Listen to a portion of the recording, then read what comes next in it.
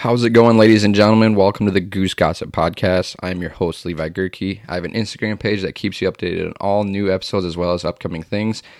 I'd like to take this time to thank my sponsors, first being Webfoot Waterfowl. They make an absolutely amazing lanyard. So if you are in the need for a lanyard, go to their website, webfootwaterfowl.com. So if you purchase through Webfoot, make sure to use the code GOOSE15. That's the code GOOSE15. It will give you 15% off their lanyards. Also, go check out Ultimate Automotive Mobile Detailing. Tristan does a tremendous work. If you're from the Mitchell, South Dakota region or nearby and want your vehicle brought back to new, give him a call at 605-933-9020. I'd like to thank you all for listening to the Goose Gossip Podcast. Hope you all enjoy and take care.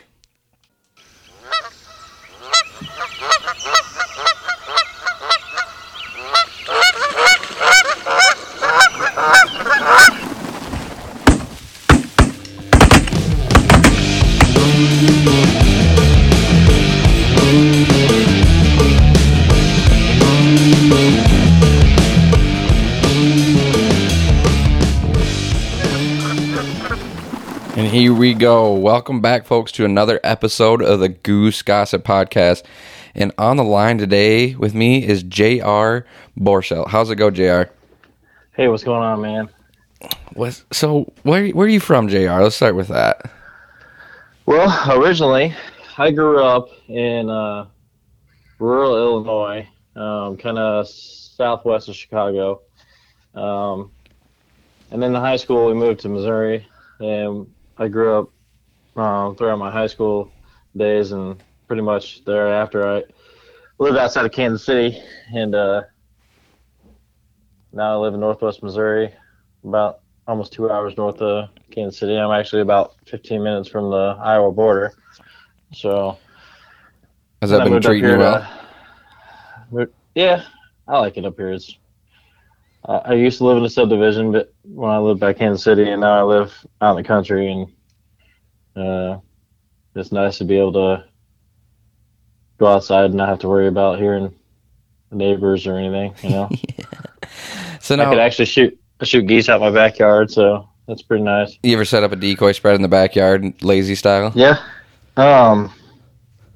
2 years ago, we actually, in early goose season, our cornfield on the north side of my house here was the only one that was cut, and it was cut for silage during early goose season in Missouri.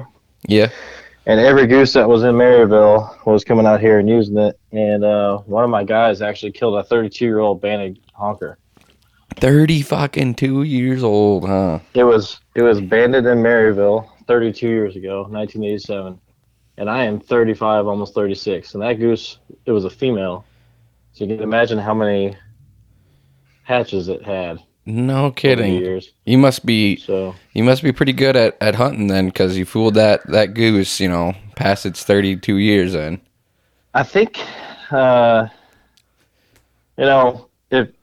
out of a flock, so probably a young one let her in, just like snow goose hunting, and kind of prey on those good hatch years, try to get some of the juvies to pull adults in and stuff, and I think it's the same thing.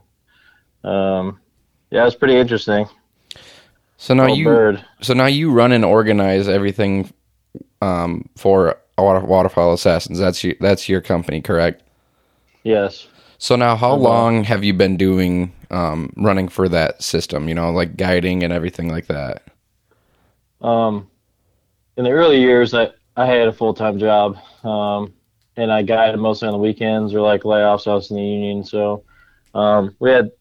Our slow times was kind of in the winter, so I get laid off sometimes, like before Christmas, and then we'd have some slow times to where I could actually guide for a few weeks straight or something like that.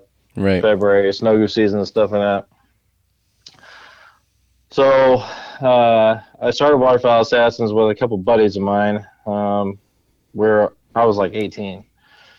I had been helping out guides and stuff, a couple of guide services in northwest Missouri when I was in high school, and kind of did some honker hunt stuff on my own. And then after high school, we were all sitting around the table, and couple of my buddies that were real hardcore, hunting with me and stuff, and we're all like, hey, let's kind of do something on our own here. And that was, I mean, back in like the early 2000s, there was no Facebook, there was no Instagram, there was no TikTok or Snapchat. Right. It was all, dial-up internet. I had to go to my parents' house and Google search, and Google was like not a very strong search engine back in the day either. But so we sat down, we wrote down a bunch of like ideas for names, and Waterfowl Assassins kind of stuck. I was just like playing on words. Just we hunt out and kill waterfowl, so Waterfowl Assassins, whatever. I like the name. So it was unique, it was different. I looked at a bunch of different guide services, and I Google searched Waterfowl Assassins. Nothing came up, so I registered it as a fictitious name and got my LLC and all that stuff. My parents my dad's always been a company man, so he's owned his own businesses and stuff over the years. So he helped me understand how to do things. He never really funded anything, but he would help me out with the knowledge side of things. And I kind of kicked off back then, and I kind of did like weekend honker hunts and stuff in Missouri, and then snow goose hunts in the spring, and even that, it wasn't like huge. And then in the last 10 years, it really started building up to the point where in 2015, I had to make a choice whether I wanted to continue on being a full-time worker and traveling over the road and turning a ranch the rest of my life, or I wanted to really break over. It was kind of neck and neck with each other. I was getting to the point where I was almost too busy guiding to work full-time, and I was busy working full-time to do the guiding thing, so I either had to do one or the other. And one day I don't know, something in me snapped, and I was like, all right, well, this is what's going to happen. And I retired after 13 years and withdrew my retirement and invested in myself and my company and took it a lot bigger. And the first year doing full time was rough. It was a weird transition. It was different going from having an everyday work schedule to breaking over that boundary and getting into my own schedule and creating my own hustle, and not having a steady paycheck that first year was pretty rough too. It was like, oh man, I got to figure out how to work around this, booking and stuff. And it was definitely a challenge that first year in the transition. Has it been almost like, your strive for success? Has it been a bumpy road, or was it kind of, here and there, it was just like, okay, things are gathering themselves together, or was it just tremendously hard to get it rocking and rolling for many years? I always had that. It was never, my full-time job was my main source of income. So I always wanted to be a full-time guide, and I always kind of strived to make it my full-time gig. But like I said, back in the early 2000s and before real social media really took off, I had a website, and even at that, if you didn't really have that many clicks back in the day, that it didn't bring you up unless they typed in your name and searched your name on Google, it would not bring it up really. So it was kind of hard as far as that kind of advertising stuff. So I had a lot of word of mouth back then, and it was never a real source of main income. It was always kind of like side money to me, And I didn't really have a crew back then. It was like me, maybe a couple of my buddies would help me out. We'd only run like one spread on those days, and now it's like we're running multi-states, multi-spreads daily. Like snow goose season, it's like 4 spreads a day. duck season. We got a couple of different groups going out a day. I kind of cut back on the duck hunt stuff after we had a really bad flood in northwest Missouri in 2019. So damaged a lot of property. I mean, Wow. thousands and thousands of acres got damaged. Almost totally destroyed some of the duck properties that were floodable and stuff. And a lot of farmers that own these duck properties that we leased from didn't want to replace pumps and spend thousands of dollars that they didn't really, they just didn't care anymore. They just gave up on it, you know. They were just like, well, we're just done with the duck hunting stuff now. So it kind of screwed some things up, and we had to. I would like to be able to go out and buy a whole bunch of acreage, but the way property prices are going now, it's like Ridiculous. I wish I had a couple $1 million just laying around to buy property, but no kidding. It'd be also nice to have a few multi-million-dollar investors in my back pocket too. But I wish I had those too. Right. Yeah, I think we all do. Yeah. But you know, over the years, it's been that definitely I've seen a change and a shift in advertising. I mean, now we're doing social media marketing is very important as far as a business aspect goes, because most of it's free. I mean, you can sit there and make posts on Instagram and Facebook and stuff daily. It doesn't cost you a dime, and a lot of people see it.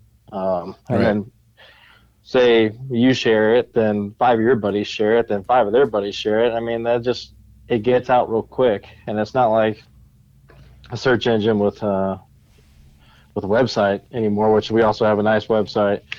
Some of the old school generations that are older than me still use the old, I'm going to get online and look at a website. A lot of guys are in like their 40s or above.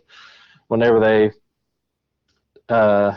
actually talk to me or something, like, you got a website, or they'll email me from my website, and I'm like, oh, just call me. It's easier to talk. And I'm in that weird generation where I hate using emails. Like, it never caught on with me in that aspect. But I'd rather just, you call me or text me, I can answer back a lot faster than what an email is. You know, but that generation, like I said, they like having all that information that you type to them all right there at their fingertips, so they could pull it up and show their buddies, be like, okay, well, here, it says right here, you know, or they forward it to all their buddies. Right. But it's definitely a lot different now, being 2021 from like 2001.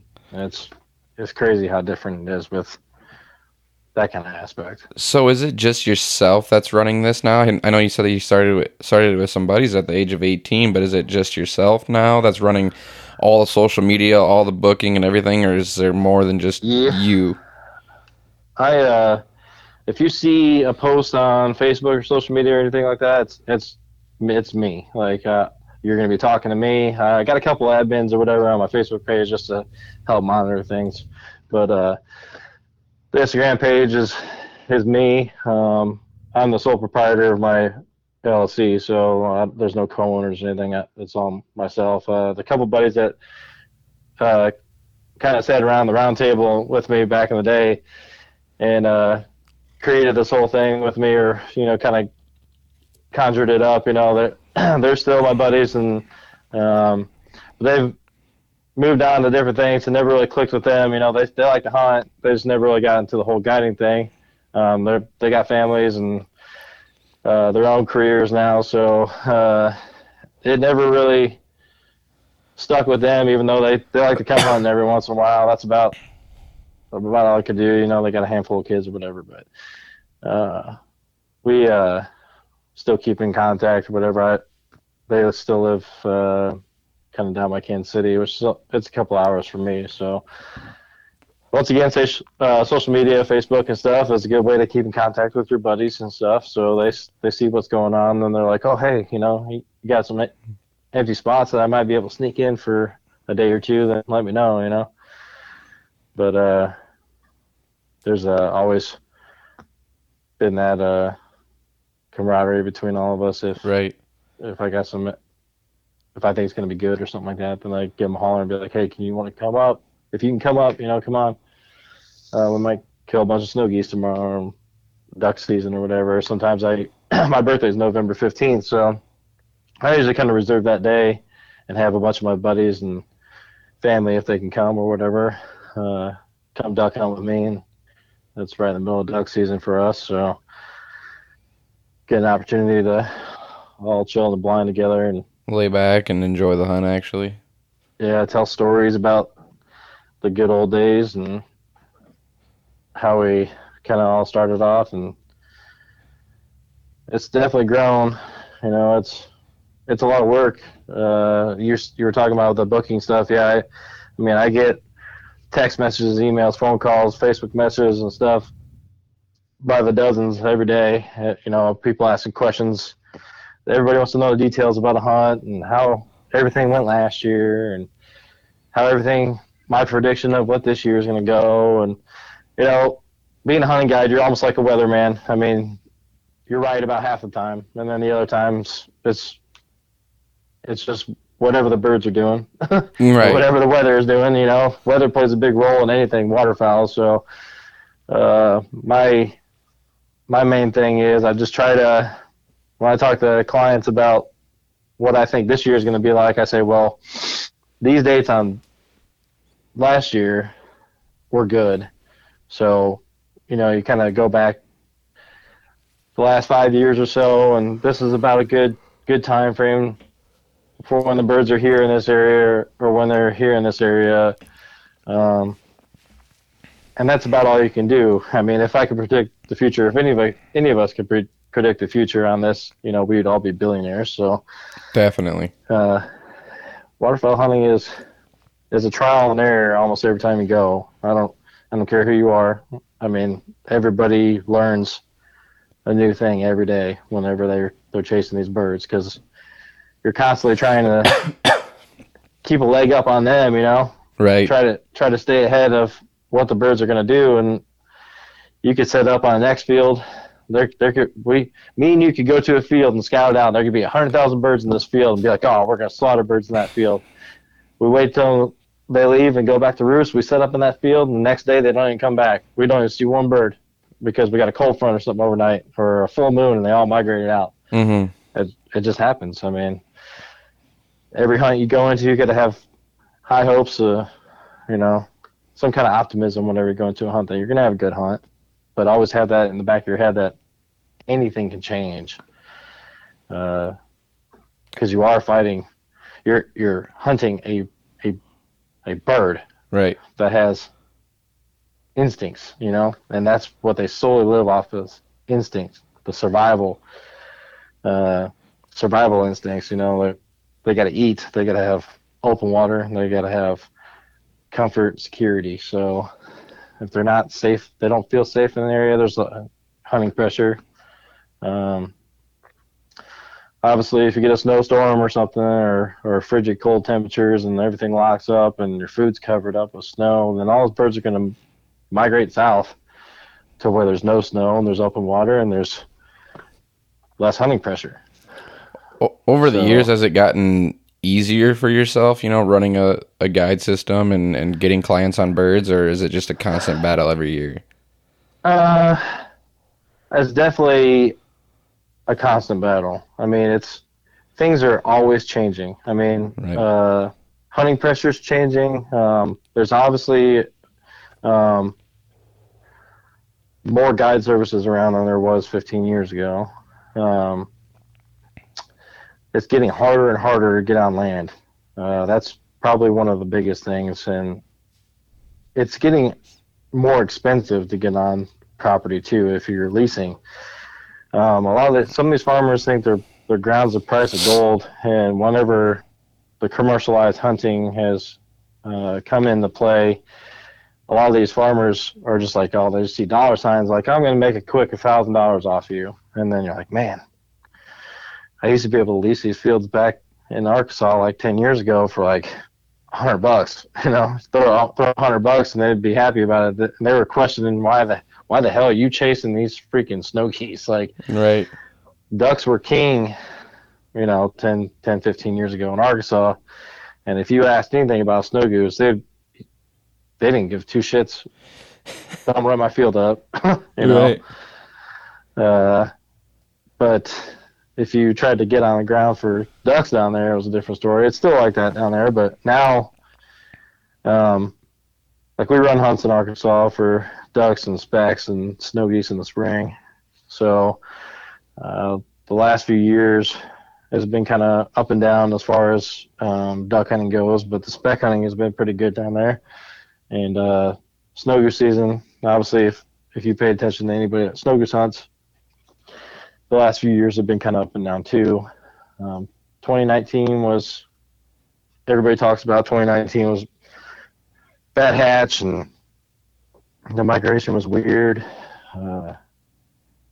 We had real frigid cold in Missouri, pretty much all the way down to about the Louisiana line. There was just about all the water was locked up. I remember leaving here Christmas to head down to Arkansas, and it was negative 34 with the wind chill, and my diesel didn't like it, that was for sure.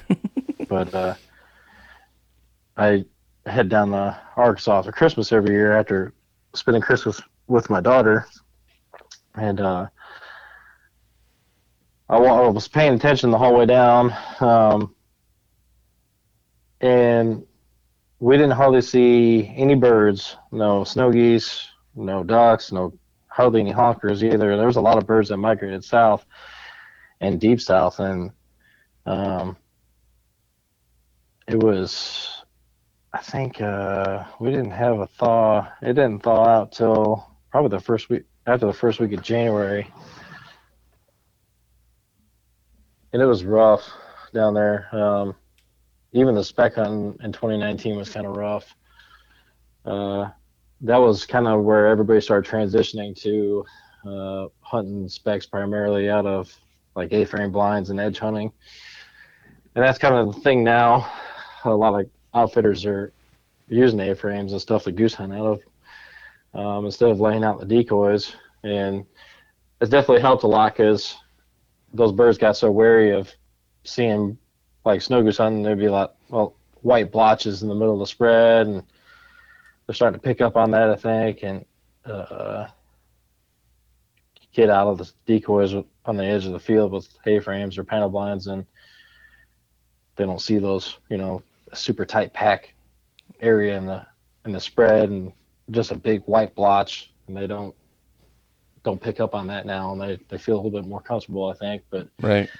we even avoided trying to do just tight packed areas. The decoys in the spread, we try to keep them kind of loose and do family groups and stuff here and there, and try to avoid just that blob in the middle of the spread, like where people used to lay out. And we still, when we get to northwest Missouri, we go back to layouts in the hills, but that flat ground is different. Like those birds can pick out things on that flat ground a lot easier. And when we get to hills up here in northwest Missouri for snows, there's some of these fields, there's terrace channels and stuff you can hide in.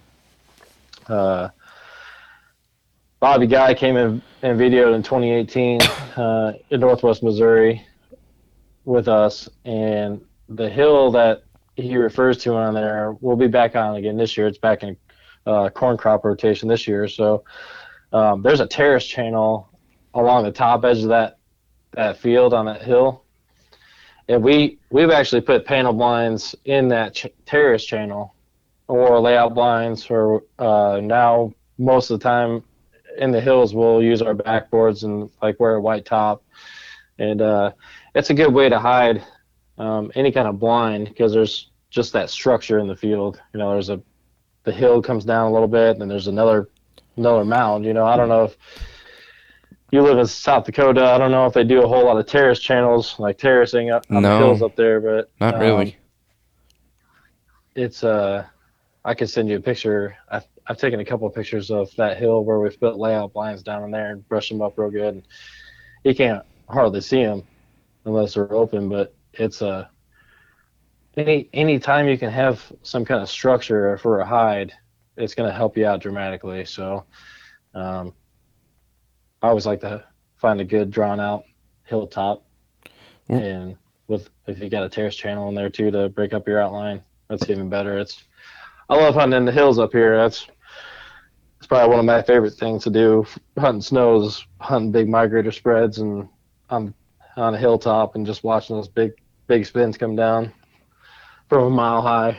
It's pretty cool. Yeah, I still have not got to witness that with snow goose hunting. Still one of my dreams, and there'll be the day that it happens, and it's going to tear me apart because then my bank account's even going to hit bottom zero again. Well, like usually, like I said here, like I'm going to talk to you like a client right now. Usually the first week of March is about historically the best time to be in Northwest Missouri because Squaw Creek starts to peak out. Usually the first week of March. Squaw Creek was our National Wildlife Refuge. Also, the official name now is Los Bluffs, but any of the locals around here are still going to call it Squaw Creek, and I've been guiding around Squaw Creek for the last almost 20 years now, so it'll always be Squaw Creek to me. But so if I refer to that, it's Los Bluffs. But the first week of March, usually the migration from the south to the north, Squaw Creek peaks about 1.5 million about that first week of March. And then towards that end of the first week of March is when we'll start seeing more juvies show up from the south. They'll start catching up to some of the adults, and then the adults will leave from Squaw Creek and head up to your area, the country in South Dakota. So we actually have some pretty good shoots that first week of March, second week of March, and the same thing. We hunt those refuge birds too. We have a couple spreads that are just outside of the refuge, a couple miles up into the hills, and they fly out. And it's almost like they're migrators when they fly out, because they fly out real high out of the refuge too, and then they'll go out and find fields that they want to feed in and stuff outside the refuge. And it's pretty cool to see. You see 1.5 million birds twice a day. They come out to feed in the morning, they fly back to the refuge to loaf, and then they fly back out in the afternoon to feed. And then they fly back to the refuge to roost at night. So it's pretty crazy seeing that many birds twice a day. You know, they see a lot of stuff, that's for sure. That is true. I mean, the bird gets almost so vast, like interested on a lot of things, and they tend to start figuring out that their interest on something like that, like a spread or something, is not safe, and then they start to just generate, and that's why you got to change your spreads constantly all the time, you know. I'm a hardcore believer in strength in numbers, and I don't care if you hunt full bodies or socks or whatever, but we have a big full body spread that we usually put in the bottoms, and then last year we had a couple big sock spreads, and they were 100% socks, and those sock spreads do real good too. They offer a lot of movement. You can have a whole bunch of them. Like, I got thousands of them, and I'm a big believer in strength in numbers when it comes to snow geese, and I think they work in decoy with less qualms about it when you got like 3,000-4,000 decoys out on a hill versus like Arkansas. We're hunting primarily feeds down there, so we're using like 1,200 decoys or 750 to 1,200 decoys really on the average. So when you can get up here and we're hunting semi-permanent spreads in northwest Missouri, and those birds, you're going to see 1.5 million birds in the morning or the afternoon, and you're probably going to shoot, I'd say on a good day. I mean, any day that you're shooting over 20 snow geese is a good day, but if you shoot like 45 birds, 50 birds or something like that on a permanent spread on these migrator birds, I mean, that's a good day. You're going to have some fun. For sure. A lot of people have this false expectation that you're going to go out and snow goose hunt, you're going to kill 100 plus birds every day, and it just doesn't happen like that. So I try to make people realize that if you're shooting like 20, 25, 30 snow geese on your hunts, then I mean, it's a pretty good day. And if you hunt 3 days and you might have one day where you shoot 5. It's just the way it is that day. I mean, the birds just don't want to play, or who knows? The weather, clouds, no wind, too much wind. anything could come in as a factor of whether or not these birds want to play right or not. And the next day you could shoot 60, 70 birds. And that's a stellar day too. And then the next day you could shoot maybe 30, 40 birds too. And that's another good day. I mean, any day you're out hunting is a better day than work, That's what people underestimate, is that you're literally paying for an experience. And I said that before, but it's like you literally you're on a vacation. Yeah, I know you're paying for, a lifetime experience, something that's not you're used to or whatever, but at the same time, like, you're away from work, you're away from other people, you're just out in the elements, and you're just disappearing from everything. And it's like, how do you not enjoy it just regardless? You know what I mean? Like, you're gambling when you pay for an outfitter or a guided hunt, Yeah, it's definitely, and this goes back to the social media thing. It's definitely turned into, like, I could tell if I get some of the older guys that are my age or older, they're a little bit more understanding. They want to come hang out with their buddies and stuff, that college friends or whatever, they all get together and make a trip out of it. And they're, after the hunt, they're drinking beer, they go eat, they're chilling. The next day they're in the field and they actually want to interact with the guide. I have several guys that work for me, so sometimes I'm in the field, sometimes I'm not. But usually if I got clients that want me as their guide for the day, then like some of my guys that have been coming for years on end now, those type of guys, when it's slow, I'll get up, I turn the e-collars down or off or something like that, or have one of the main e-collars that's close to us and I turn it off or whatever, and I got some surround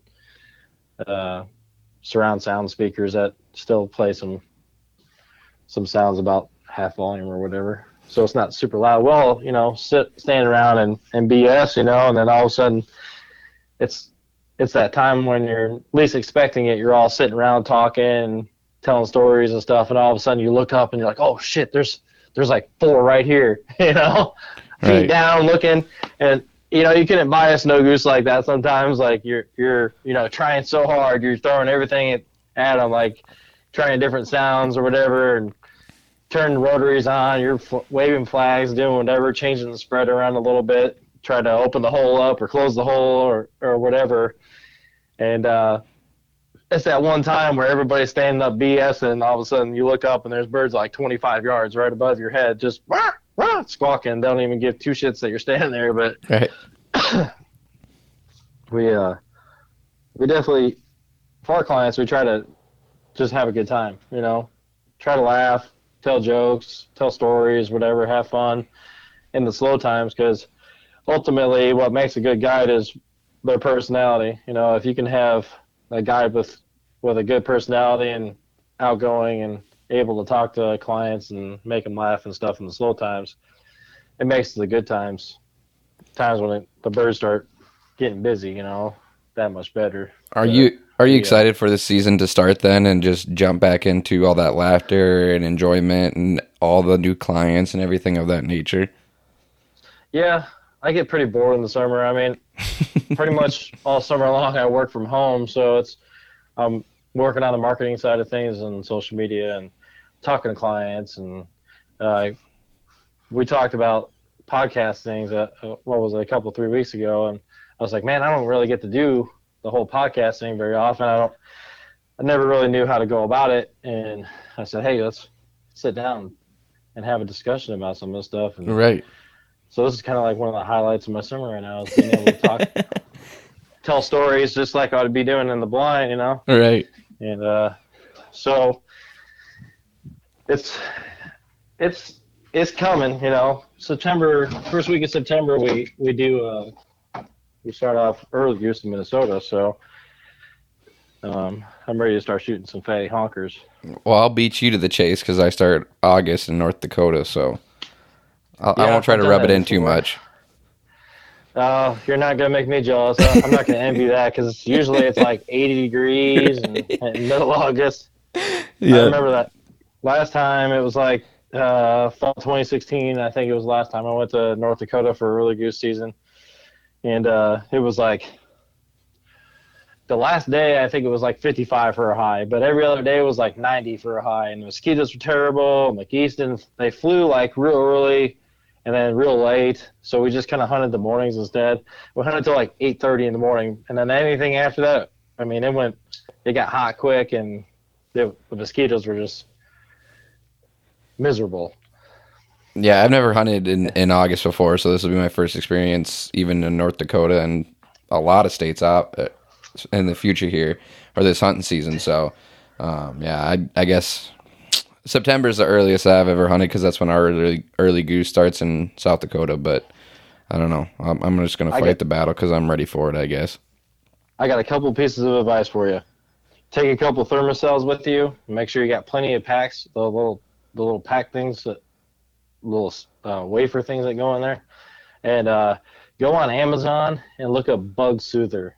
It's a bug spray. It's all natural. It's like a vanilla extract and some other stuff. I use that stuff in early season in Minnesota when the mosquitoes are bad. Even like the black flies can get kind of bad, and that stuff works wonders. Does it really? I don't know what it is, but it doesn't smell bad. It doesn't have DEET in it like off, so it doesn't have that real strong pungent smell to it like off does, and it smells good, and it actually works pretty good. And you can spray it on your dog. And I don't, using bug spray, I like to spray like my arms and the back of my hands and around my ankles and stuff and back of my neck. But before I found out about this bug soother stuff, I used off, for years and years and years. And I hated spraying up around my face. But that stuff you can spray around your face and it's not going to make you sick or anything. And it's not going to make your dog sick. It's like I said, it's all natural stuff. So my dog gets mosquitoes and stuff flying around his ears and everything. I spray the top of his head real good and around his collar and stuff, and they don't seem to bug him too much after that. So yeah, like I said, I think I'm just more than ready to just get back to the camaraderie and meeting all these new people with starting a podcast. You just talk to a whole bunch of people, so it's exciting for me because I'm just usually usually just around the same 6 guys or 10 guys at the hunting group. So it's going to be so much fun for me to just interact with a whole bunch of different people. So the earlier I can get to it, the better. I'll fight the mosquitoes and the hot weather just to beat the birds up with the buddies, Yeah, I mean, I love shooting honkers. I mean, that's probably one of my favorite things to do. I'm more of a goose guy than a duck guy. I mean, so am I. I like shooting mallards. Don't get me wrong. If I'm going to shoot a duck, it's going to be a mallard. But if I got the opportunity to shoot honkers, and I've shot honkers in, I don't even know, probably like 10 or 12 different states now. And it's, if I had the choice to shoot honkers, I'd shoot honkers all the time. But in the last few years, the speckled belly has really grown on me. So part of the reason why I love hunting honkers is because they're so vocal, and you could be vocal on a goose call, and I've blown in a contest call. I've been a contest caller for years and years too. So it was always a thing that I like to call honkers because it was always like a challenge to vocalize with them. And now that I've been focusing on speckled belly hunting in Arkansas quite a bit, I've really been working on my spec call, honing in on that. And speckled bellies are super vocal too. I mean, it kind of stems down to like turkey hunters too. Turkey hunters like to interact with the turkey. You're calling at them, they call back. You call at them again, they call back. You're trying to work them in. The same thing with like a speckled belly. You call at them, and they call back, and you get them excited and keep coming. We have video of a flock. I think it was year before last. I was pretty much the only caller that morning, but I murmured that flock of specks in the whole way. Like I just the whole way. They came in feet down, and it was crazy because when I was doing that, they decoyed so hard because they thought that our decoys were just feeding really hard and aggressively, and they were like, oh crap, we need to get down there and see what's going on down there. And the whole time they're yakking back and making weird noises and stuff too. And goose vocalization never ceases to amaze me because there's always different variations of whatever sound that you try to make on a goose call. They're making things that are so nasally and so different that you could probably never replicate on a goose call, and that just fascinates me. Yeah, that's probably why I'm a goose hunter more than a duck hunter, because a duck just whack, whack, whack, whack, all the time. Whack, whack, whack, whack. Like, yeah, like you said, I mean, it's just such a different, vast bird, I guess. Like they just like ducks, they only have just a few cadences, you know, and then geese, it's like you can get so vast with them, and just I don't know, like it's so different when you are calling at a goose compared to a duck. Like, don't get me wrong, duck hunting is fun, but it's just something that's so exhilarating about fooling a goose, because I feel like they're so much more particular than a duck, I guess. You know, ducks are more curious than aptitude to like not want to be in your spread. You know, like they're a lot. Geese are just harder to pick apart, I guess. yeah, it's always something different with a goose. It seems like. Do you guys get into lessers then too? Because you said you're in Missouri, right? Yeah, we're the west side of Missouri, which I mean, right across the Missouri River from us would be the Central Flyway, but every once in a blue moon we'll get a flock of cacklers here, and it's not like we get thousands and thousands and thousands of them. I mean, we might get 30 or 40. We might find, you know, a roost or a feed of pretty much straight honkers, and all of a sudden you see like 30 little geese off the side, and you're like, this might get interesting tomorrow. And we've killed some cacklers over the years. I got a dead mount on my wall here at the house, and it's got a cackler that, a lesser cackler that was shot just north of Kansas City. Came in by himself. I was the only one that shot. Everybody else was outside the blind BS, and this little guy comes just falling in from wherever, you know. And I was happened to be right there by my blind, and I pulled up and shot him, and I put him on the wall because I didn't know when the next time I would shoot a cackler like that was. But a few years ago, we ran hunts in north central Kansas. And I mean, we shot lessers and stuff out there, but we ended up, I think we ended up shooting more big honkers than we did lessers, but and specks and snows. It's a little different life out there. Anything west of Topeka is really like real desolate out there. It's like there's a town here, and then the next town might be like 50, 60 miles. So better fuel up now while you got the chance, because you're not going to see anything for a while. But hunting out there is fun. I mean, if you're going to go with an outfitter in central or western Kansas, I mean, their prices are set the way they are because you're going to spend a lot of money and fuel to scout every day because everything is so few and far between out there. But it's flat. You could watch your dog run away for 3 weeks out there. You could find the highest point and find a grain bin or something like that and sit on top of it with a pair of binoculars, and you can find a feed anywhere between you and 30 miles from there. So makes it really easy on scouting then? No, not really. I was just being sarcastic. It's different out there. I mean, I liked it when we were out there, but there's other factors. I mean, if you don't got a lodge out there, it's really hard to find lodging. Like, there's not very many hotels in some of those areas. And where we were at, we were staying in, I think it was Smith Center. And, like, we were driving all, like, to Kerwin area, and that's like an hour drive every morning. And as soon as you get out of town, it's pitch black. It's dark out in that area of the country. I mean, farms are spread out. There's not a whole lot of towns out that way. And I like that kind of stuff, though. You know, it's just like a sense of like you're disappearing, I guess. Mm-hmm. What all states have you hunted in then? North and South Dakota, Minnesota, Wisconsin, Illinois, Indiana, Nebraska, Kansas, Oklahoma, Arkansas, Mississippi. Jesus. Touched the northern part of Texas once, but Have didn't you been shoot up to anything. Canada then? Yes, Yeah, I've been to Canada about 15 times or so. Canada's got to be It's just way different than a lot of the aspects that we have in the United States, I guess.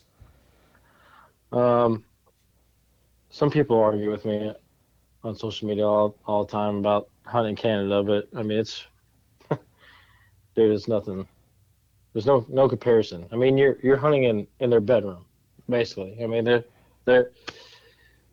they're there. Like that's where they're going to be. And as soon as they cross the tree line, they're hungry.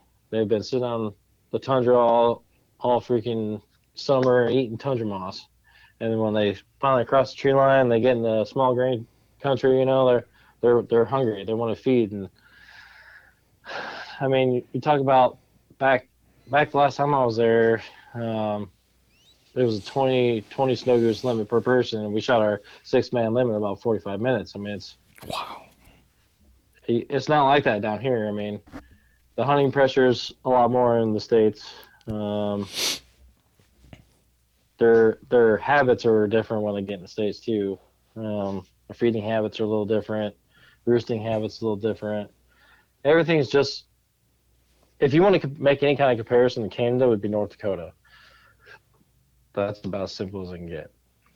Yeah, I'd like to go up there, but it's just times are different now, with COVID and all that bullshit. So it's like it's just another added hassle to try to go up there, and I don't know if it's going to be something that's the near future interest I have.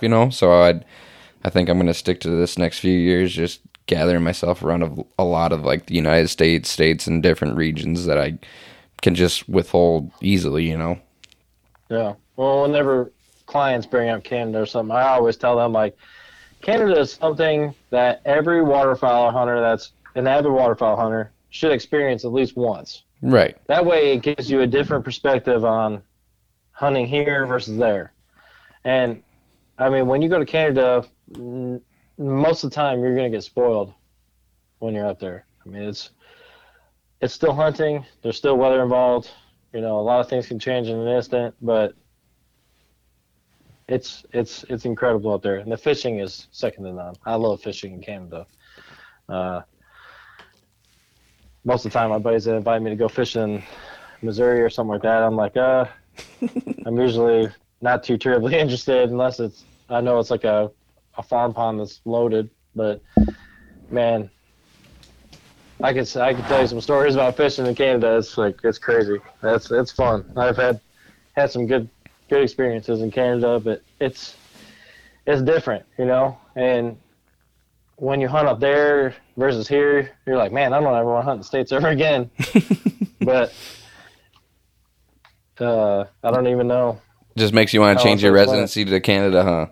it. Yeah, I about before my daughter was born, and probably it was like my last trip to Canada. I was like, man, I was kind of seriously considering moving to Canada, and I asked my parents. I was like, what would you think? Like, and they're like, well, you got to have a job before you go to Canada. Like, Canada requires all this stuff to move there from a different country that is a lot different. Like if you were to move to the United States, and I was like, I'd be like in a totally different country and not see my family as much, Yeah, that's true.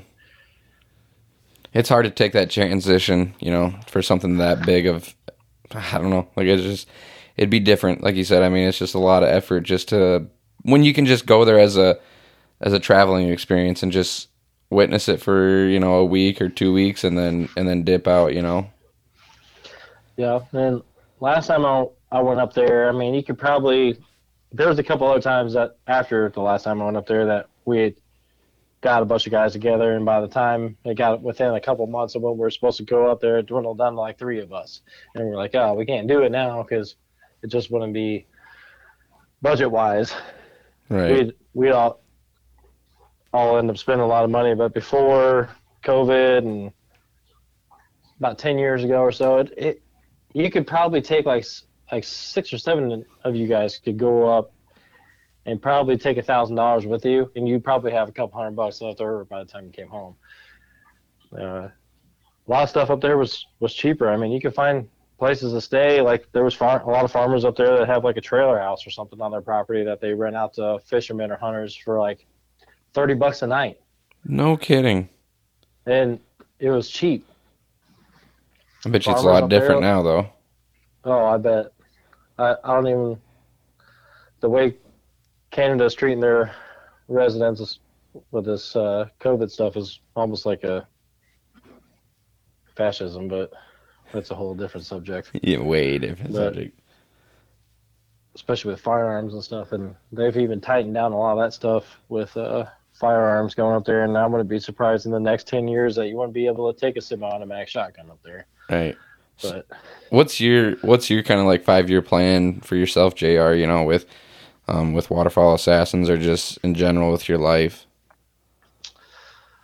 Well, I mean, in the next 5 years, I'm going to be in my early 40s, so I'm trying to transition now. Like, I'm running more of the business side of things.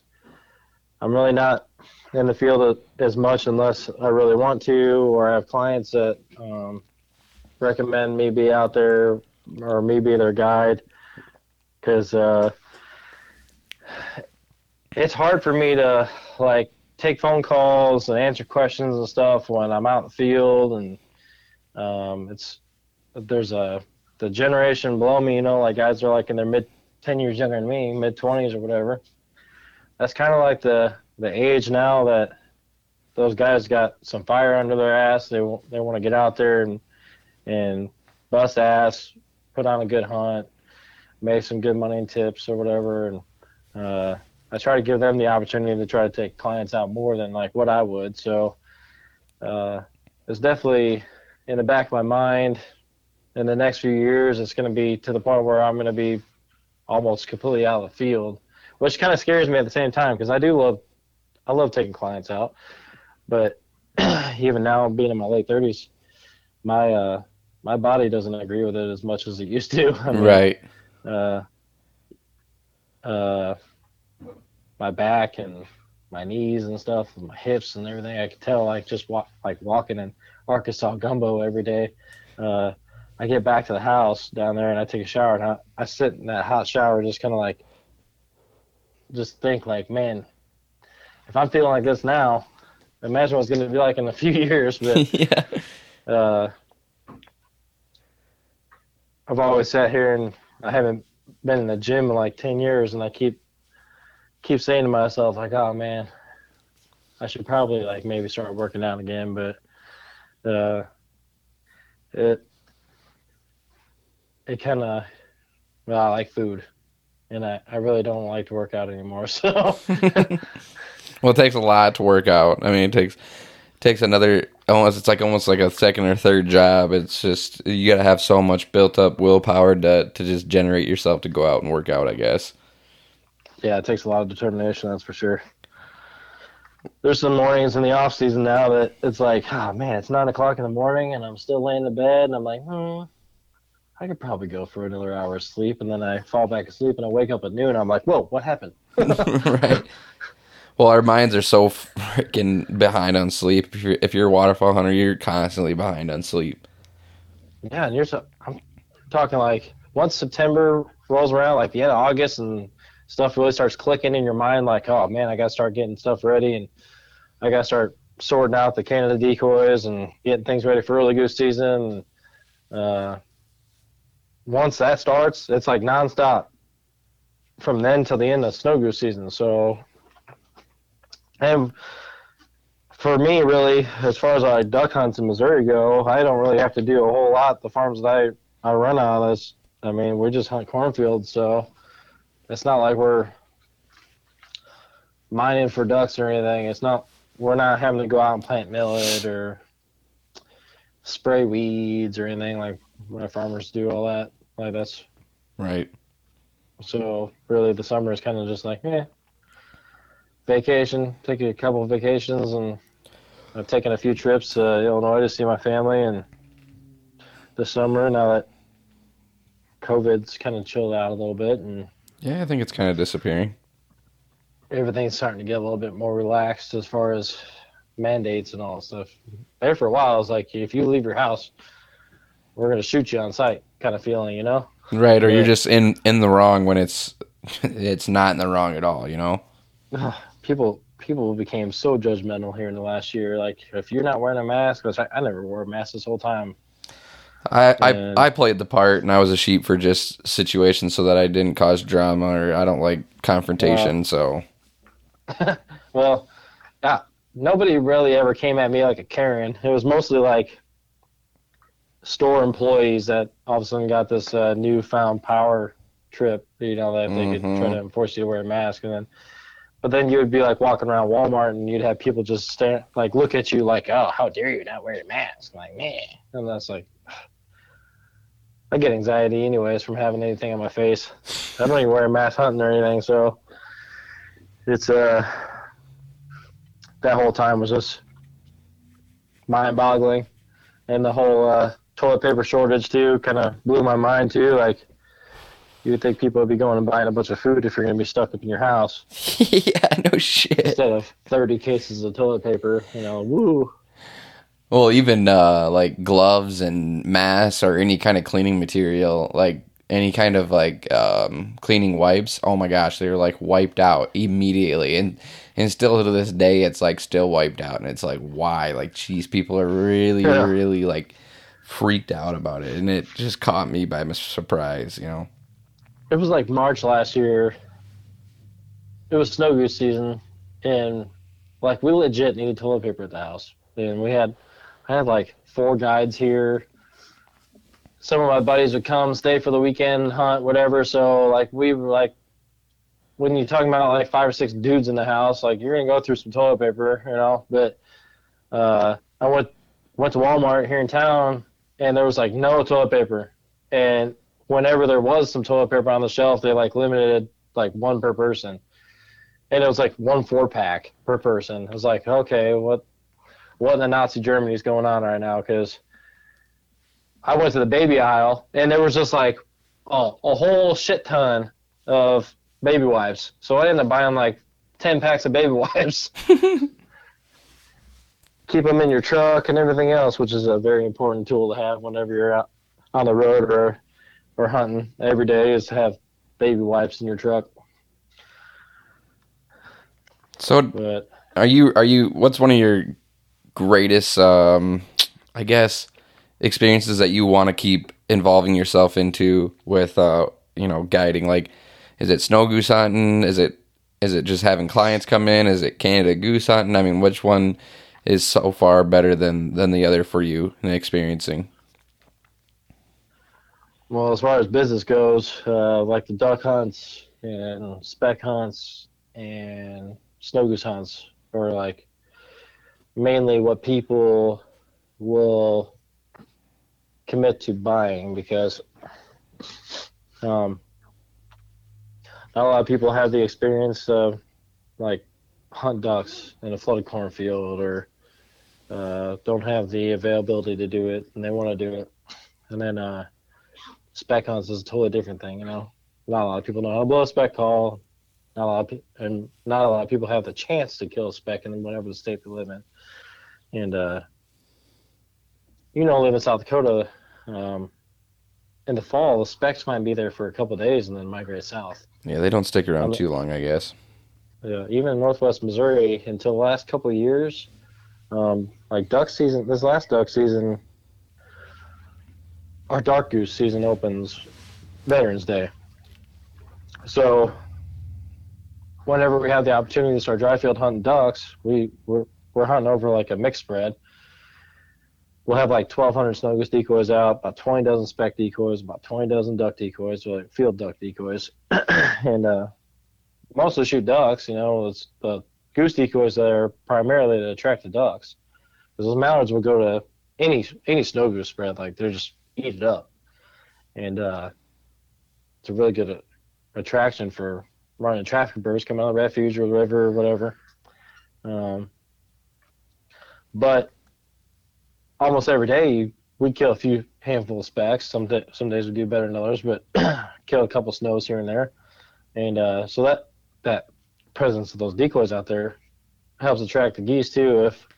Sometimes I'm working ducks, or I'll be working a flock of specks or something like that, and the specks are starting to look kind of good and starting to swing around and stuff, and all of a sudden you hear, and all of a sudden like 50 mallards just dive in, and I'm saying, Yeah. you want to shoot the specks or do you want to shoot the ducks? And they're like, oh.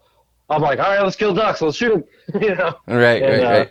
they got to make that last minute decision, but I mean, it goes back to me. I'd rather shoot a goose than a duck, but they're there to shoot ducks, so we're gonna shoot ducks. Dry field hunting mallards is we dry field hunted mallards from November 11th last year in Missouri to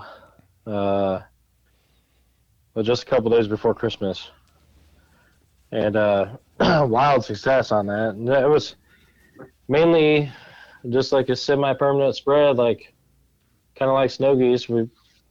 The spread that I just described is like 1,200 snow goose decoys, about 20 dozen speck decoys, 20 dozen field duck decoys, and a handful of spinners.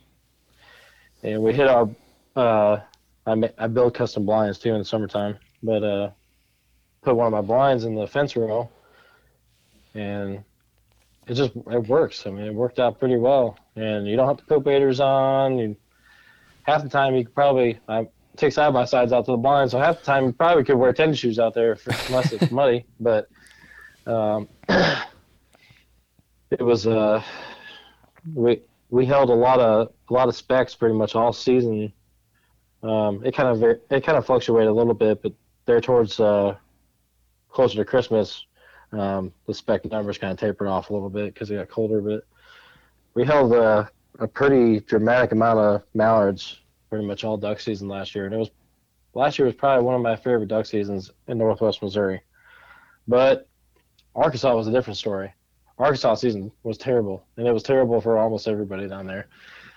Some people had some good days, some people had some stellar days, and some of those multi-million-dollar duck clubs, like White Oak Duck Woods, and those guys that are like, they manage for ducks hardcore, and they got almost like a never-ending amount of money to throw at the Right. production of their duck habitat and stuff like that. They did well as far as what their Instagram shows anyways. I watch their stuff. It's pretty entertaining. But I have flooded timber down there, and we have some fields and stuff with blinds in them and whatnot, and it was just, we didn't really, our properties anyways, didn't really start holding ducks until dang near almost snow goose season. It was like that last week of January, all of a sudden a bunch of ducks showed up, and it was like, oh, duck season's out. We're going to start shooting snow geese now. And we hunted the farm that has our timber on it a couple times for snows. There was we kept holding like I don't know, roosting about 15 or 20,000 birds on. We'd hunt them, shoot some birds, they'd leave, and a couple days later they were back on it again. So we just kept picking off at them a little bit, but we'd be sitting there in the snow goose spread waiting for the birds to get up off the roost, and all of a sudden like 20,000 ducks got off of one of our flood rice fields, and we're like, what? Where were you guys all duck season? And we're lucky enough that most of our clients that we had duck season down there this year were optimistic, super understanding. You always get some of the guys that are like, oh, we paid for a duck hunt, we should be killing ducks. Like, we killed a few ducks today, we're hoping we're going to do better tomorrow. It seemed like the full moon phases kind of sucked. Birds just kind of stayed hunkered down, fed all night, they didn't really have to do anything. And when I came to when the moon finally went away, or we had a couple cloudy nights where the moon wasn't shining all night, which seemed like it was few and far between, we'd have a couple decent duck hunts the next day. But we didn't really have the weather up north last year that we needed to push a lot of ducks down, and they all kind of seemed to stall out, either like northern Missouri or even some of us are starting to ask questions of where these ducks are going. if they're moving west or if they're not pushing as far south as they used to. I mean, there's a lot of debates that go on about duck migration and goose migration now, whether or not farming practice has changed a lot in the last 15 years too, and with no-till, and there's a lot more fields north of here even. I mean, we're mostly corn and soybeans here, and everywhere north of us is corn. Iowa's corn, soybeans. Getting to Minnesota, you start seeing a little bit more wheat fields and stuff up where you're at and stuff too.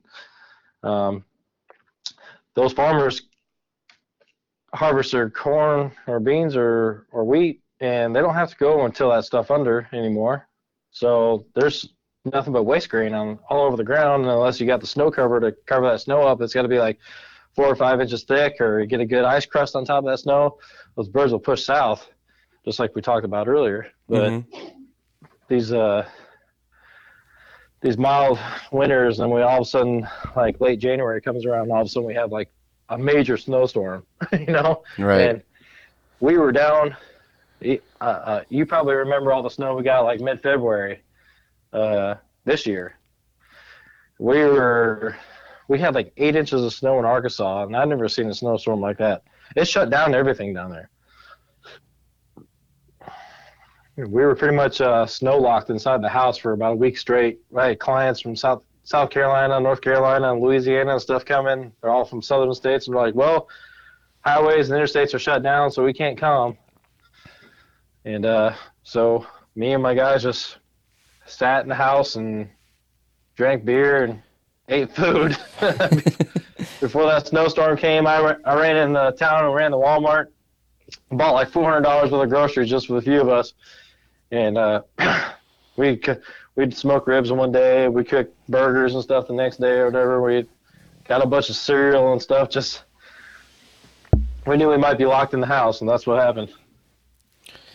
So you one more thing before we get going here. So what do you think this year is going to be like for yourself? I mean, do you think this year is going to be, has it been, like you said, it's probably been pretty dry for you in Missouri. It's been dry here in South Dakota. I think a lot of places have been dry. Do you think your season's going to be, out to be good, or is it going to be a hardship of like pressure and everything that's going to possibly push those birds, Well, Northwest Missouri we were pretty dry until a couple weeks ago, and here in the last couple of weeks we've had more rain than we need.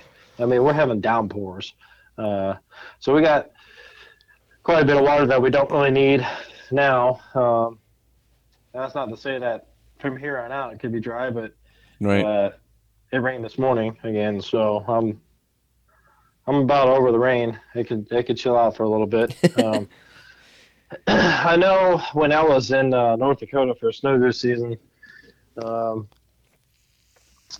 seems like the middle of the state was really dry. A lot of the potholes and stuff that usually have a little bit of standing water in it were pretty dry. A lot of farmers were burning like cattails and stuff off that were laying there and ran their discs over it and stuff, which usually those little potholes and stuff help with the duck production. But the bigger bodies of water it looked like it was plenty of water. They might have been just a touch low, but nothing too dramatic anyways. But I don't know. One of my biologist buddies is in Canada, banning Canada's and snow geese. So he said that the productions look pretty good. And he said he'd give me a report on snow geese here in a couple weeks. But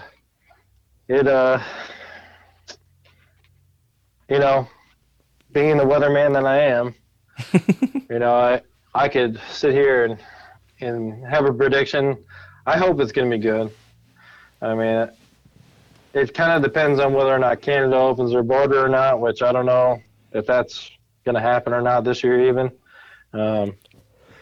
I've seen mixed reviews and mixed articles on whether or not Trudeau would open up the Canadian border to Americans or not, but I don't really know if the lack of hunting pressure from American hunters in Canada made that much of an effect last year. I think it was mostly weather-based. Like, we didn't have the weather that we needed to push the ducks down. But, I mean, we had we had a pretty decent spec season in Arkansas, and a pretty decent snow goose season from down there to up. I mean, we had some up and down days too, but For sure. All we could do is be hopeful, I guess. I mean, we could hope that it's going to be a good season, and it's going to happen however it's going to happen anyways. But if I had a guess, that I think like Northwest Missouri, I think our late November, early December push of ducks is going to be pretty good, and then like it usually is, and then anything else after that kind of just depends on how the weather plays out. About that time, anything in December, weather-wise, kind of affects everything. late season Arkansas, Louisiana, and everything down there, south of Missouri, kind of gets affected by the weather of December, Right. But as far as client bookings go, I'm getting pretty full. Well, that's got to be a good thing rather than a bad thing.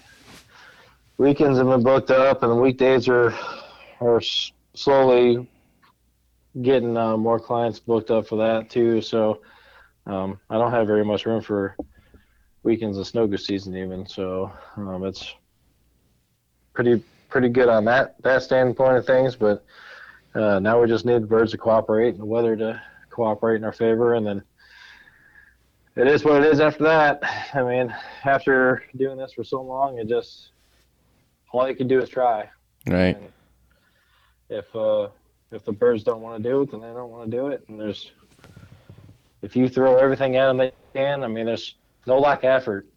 It's just whether the birds are liking it that day or not.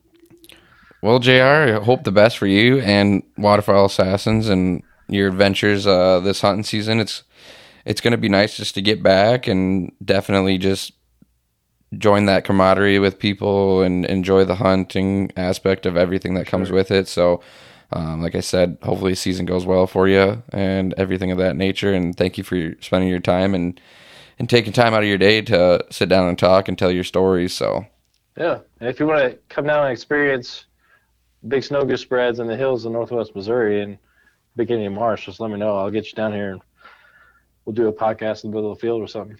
Yeah, for sure. I mean, a bunch of dead snow geese. Yeah, I definitely would be down for that. So sometime before March, I'll reach out to you, or we'll keep in touch throughout the season. So, alrighty. Well, JR. Yeah, you got me. So. Yeah, I'll give you a holler sometime. So. All right, bud. All right, take care, buddy. Sounds good. I appreciate it. Yep. It was good talking to you. Bye.